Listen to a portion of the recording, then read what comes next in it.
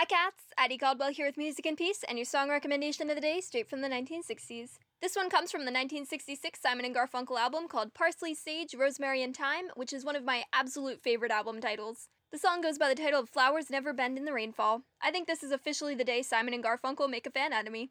The lyrics are very poetic, with satisfying rhymes and gorgeous harmonies, which of course the duo are very known for. The lyrics on this one really remind me of a softer Bob Dylan style, and they even do mimic Bob a little bit on another song from the same album called A Simple Desultory Philippic. So it's pretty reasonable to infer that maybe Flowers Never Bend in the Rainfall was also a little inspired by Dylan. Now, I personally can't find anything to dislike about this song, except maybe how short it is. I've had it playing on a loop most of the morning, and it's a great song for that. This one was written solely by Paul Simon, and he actually recorded this one himself first on his 1965 debut solo album, but I haven't really listened to that version. I like the harmonies on the 1966 duo release. It's a soothing song, perfect for a rainy day. It's a little dreary out here on the ocean today, but this song brings about imagery of pastels and gentle spring rains. It also seems to embody the slightest bit of hope for the future. We can all use a little bit of hope. It's a dazed kind of happiness in spite of confusion.